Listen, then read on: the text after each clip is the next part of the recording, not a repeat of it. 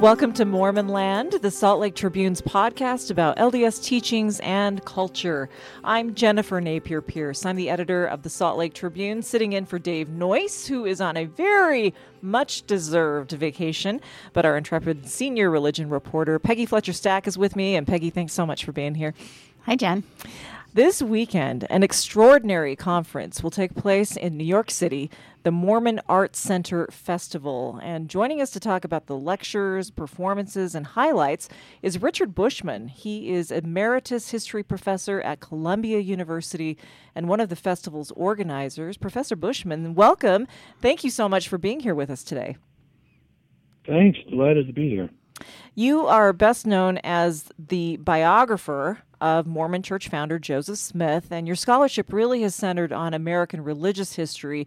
So what's the connection? How did you get involved organizing an arts festival?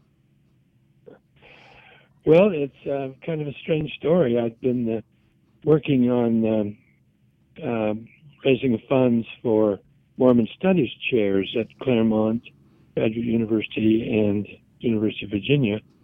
And after that was over, we completed 2 drives. I was talking to a friend who had been part of the undertaking, and he said, "What would we do next?" He said, "You ought to think big. And what if you had $50 million? What would you do with it?" So we had these off and on conversations, and finally decided that the next frontier is art. We need to do more with the arts by Mormons, all kinds of arts, painting and music, poetry, visual arts of all kinds. Is that $50 million? Was that a random number that you just threw out there? That's a large sum. I thought he may have new things I didn't know about sources of funds, but it turned out it was just a fabrication for the purpose of prompting our imagination. Got it. Okay, great. So what did you do? You decided to do something in the arts. Then what? Well, I knew immediately it would work because of a figure who's been in New York for many years, over 30 years, Glenn Nelson, who was the founder of the Mormon Artist Group. And I knew Glenn knew artists of all kinds all over the world. He had sponsored a number of projects. So the first thing I did was sit down with him and said, "What would you think, establishing a Mormon Arts Center?" He rose to it, and so we got started immediately. So how do the two of you define Mormon art? Is it something by a Mormon, about Mormonism? Does it have to be religious, cultural? How do you define that? Well, we define it very broadly. And there are various ways of doing it, but we say art that's for Mormons, about Mormons, or by Mormons. So Harry Anderson, who was Seventh-day Adventist but did a lot of painting that the churches used, we would include in our purview.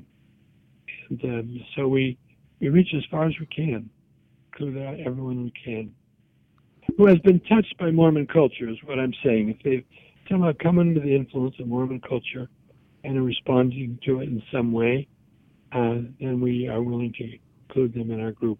But it doesn't have to be Mormon approved, right? It doesn't have to be church, meet church standards, I guess? Well, no. We are interested in what's being done rather than producing art for some specific purpose, not even for devotion. Their devotional art's a big part of Mormon art, but some artists are just trying to express their deepest feelings, and we're willing to accept that.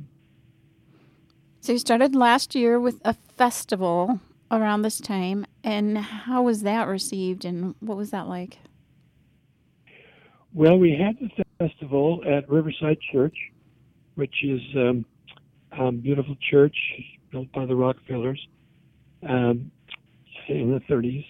It has big spaces, beautiful spaces.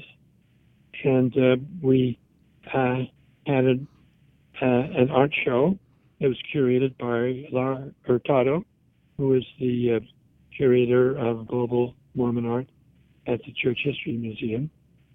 So we started there. We had a symposium, assembled people who think about Mormondom and think about our culture to spend the day reflecting on what is the role of art in our lives.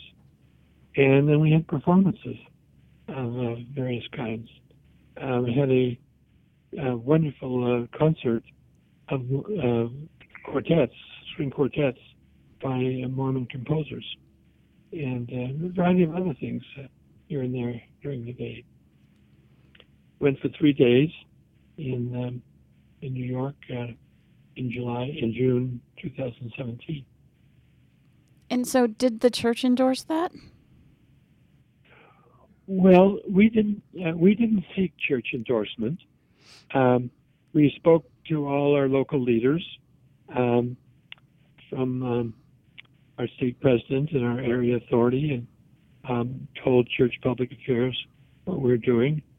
So we wanted them to know what we were up to, and that we felt this would be useful to Mormonism, present a new face for Mormonism. I mean, we're known for our families, we're known for our football teams. Mm-hmm. Why not be known for our art?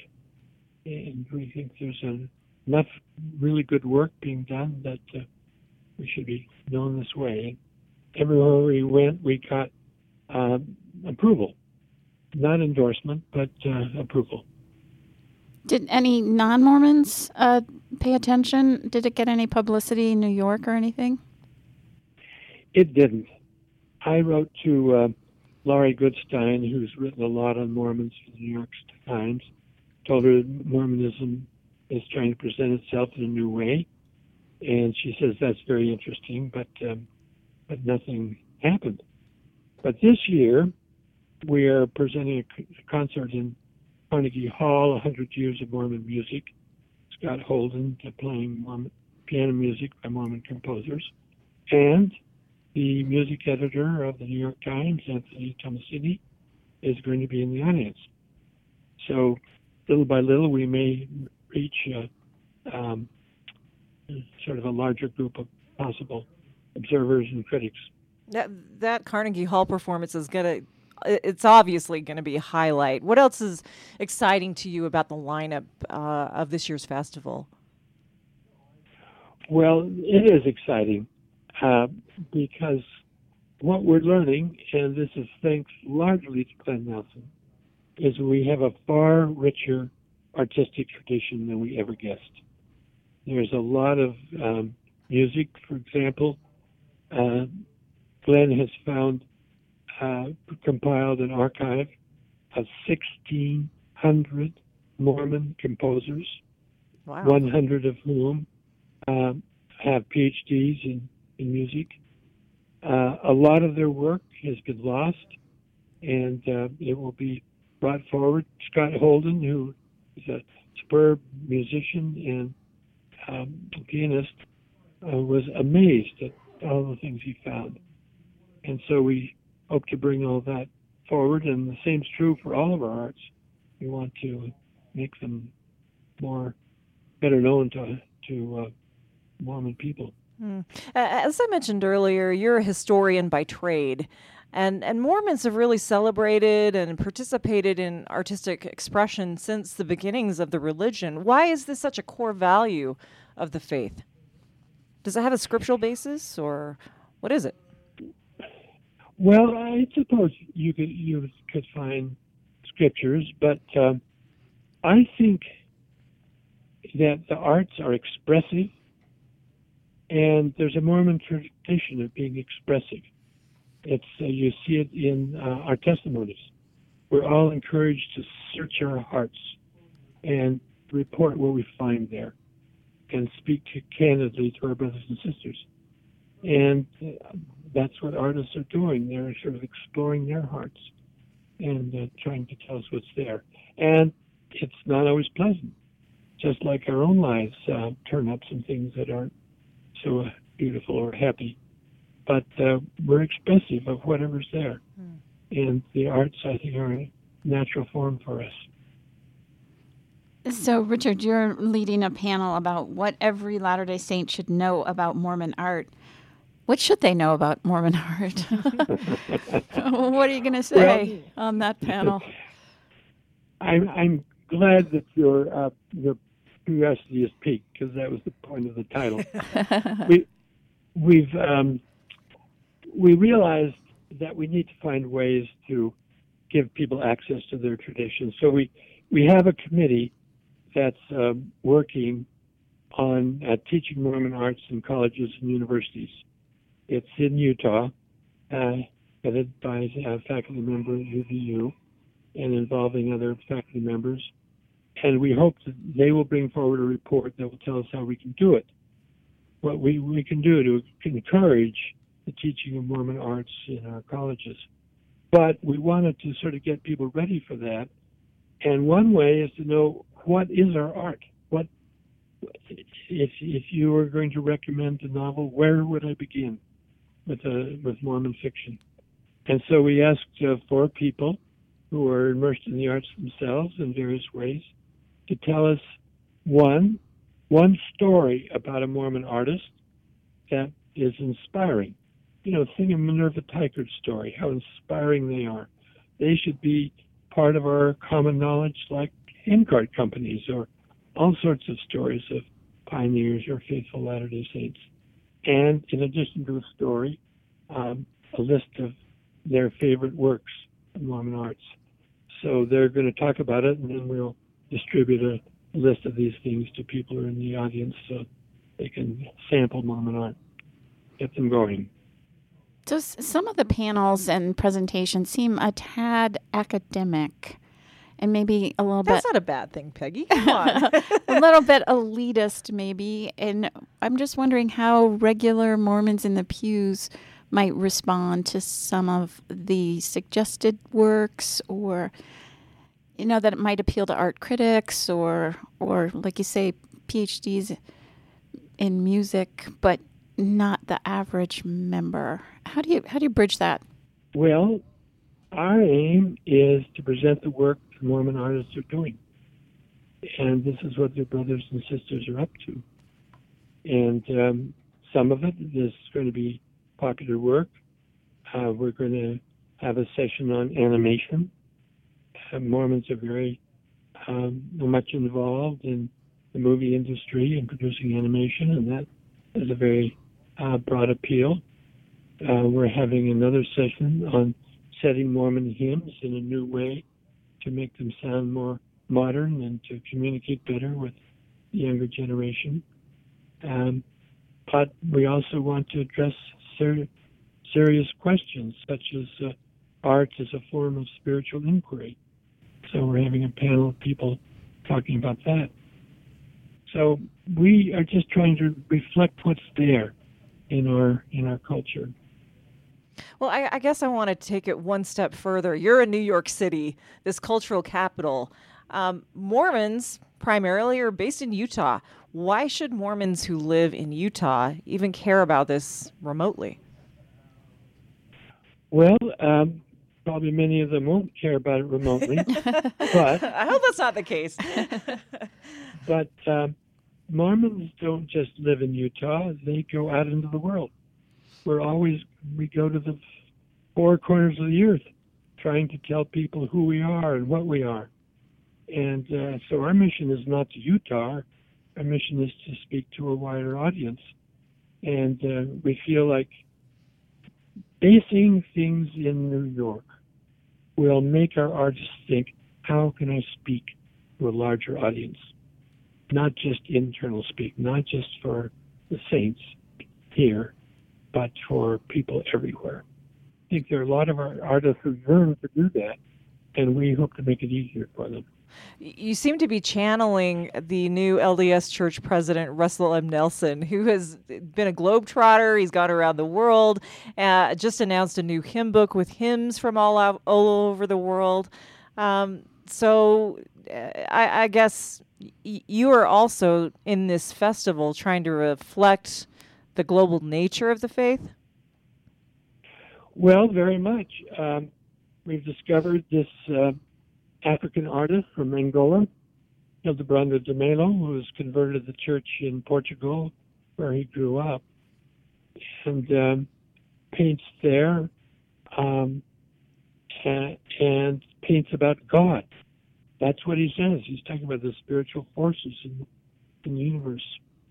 So we brought him to New York for a couple of weeks. He painted a show for us. At this very minute, it's being hung in the Italian Academy, and he'll be there to talk to us about what he's trying to do. We also have a podcast, and Hildebrando was the speaker at a recent podcast, which can be found on our website. So, and last year we had someone from Argentina. We have a composer from Paris in China, and we're trying to explore worldwide to find the treasures of our art tradition.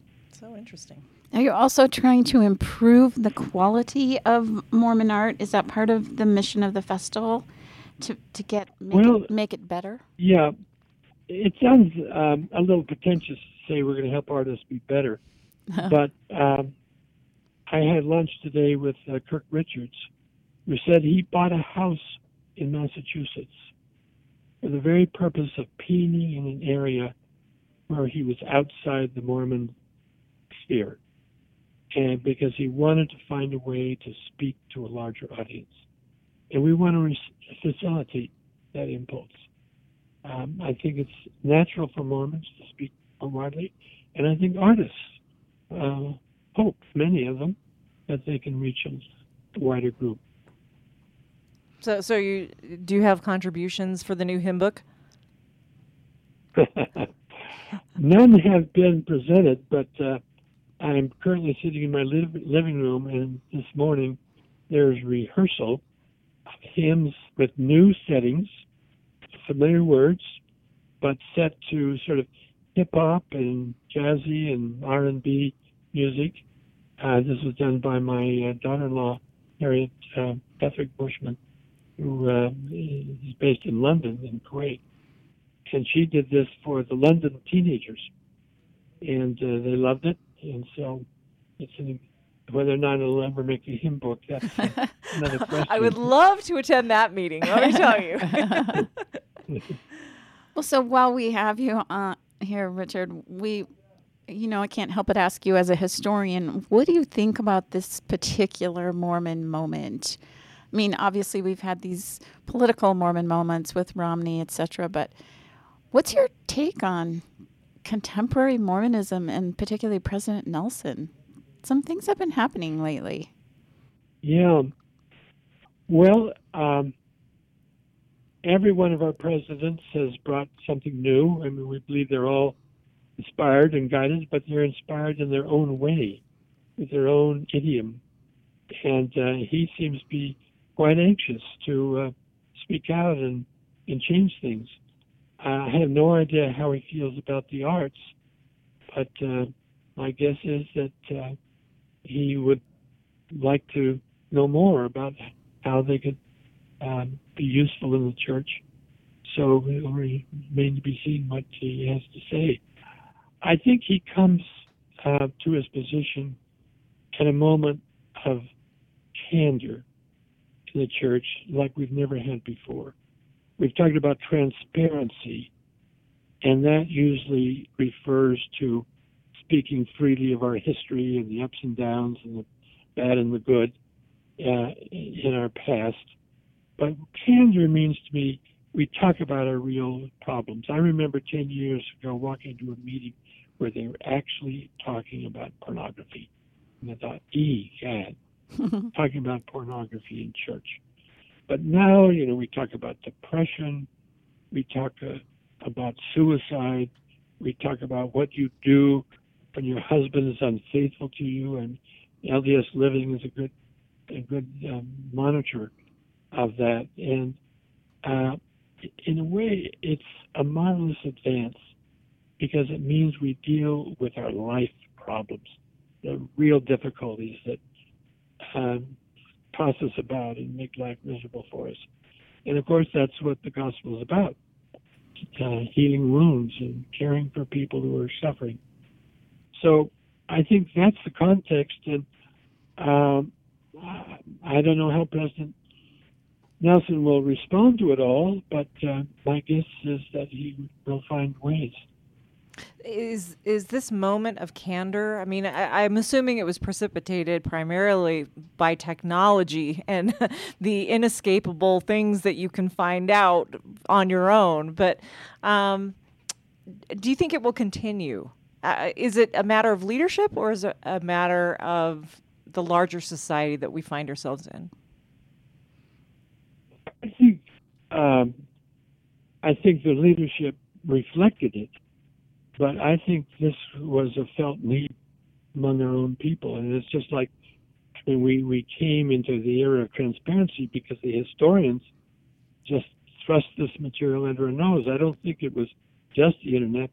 Mormon historians have been talking candidly about our history for 40 or 50 years, and so I think our people have such a great need to talk about their real problems that it is going to happen one way or another.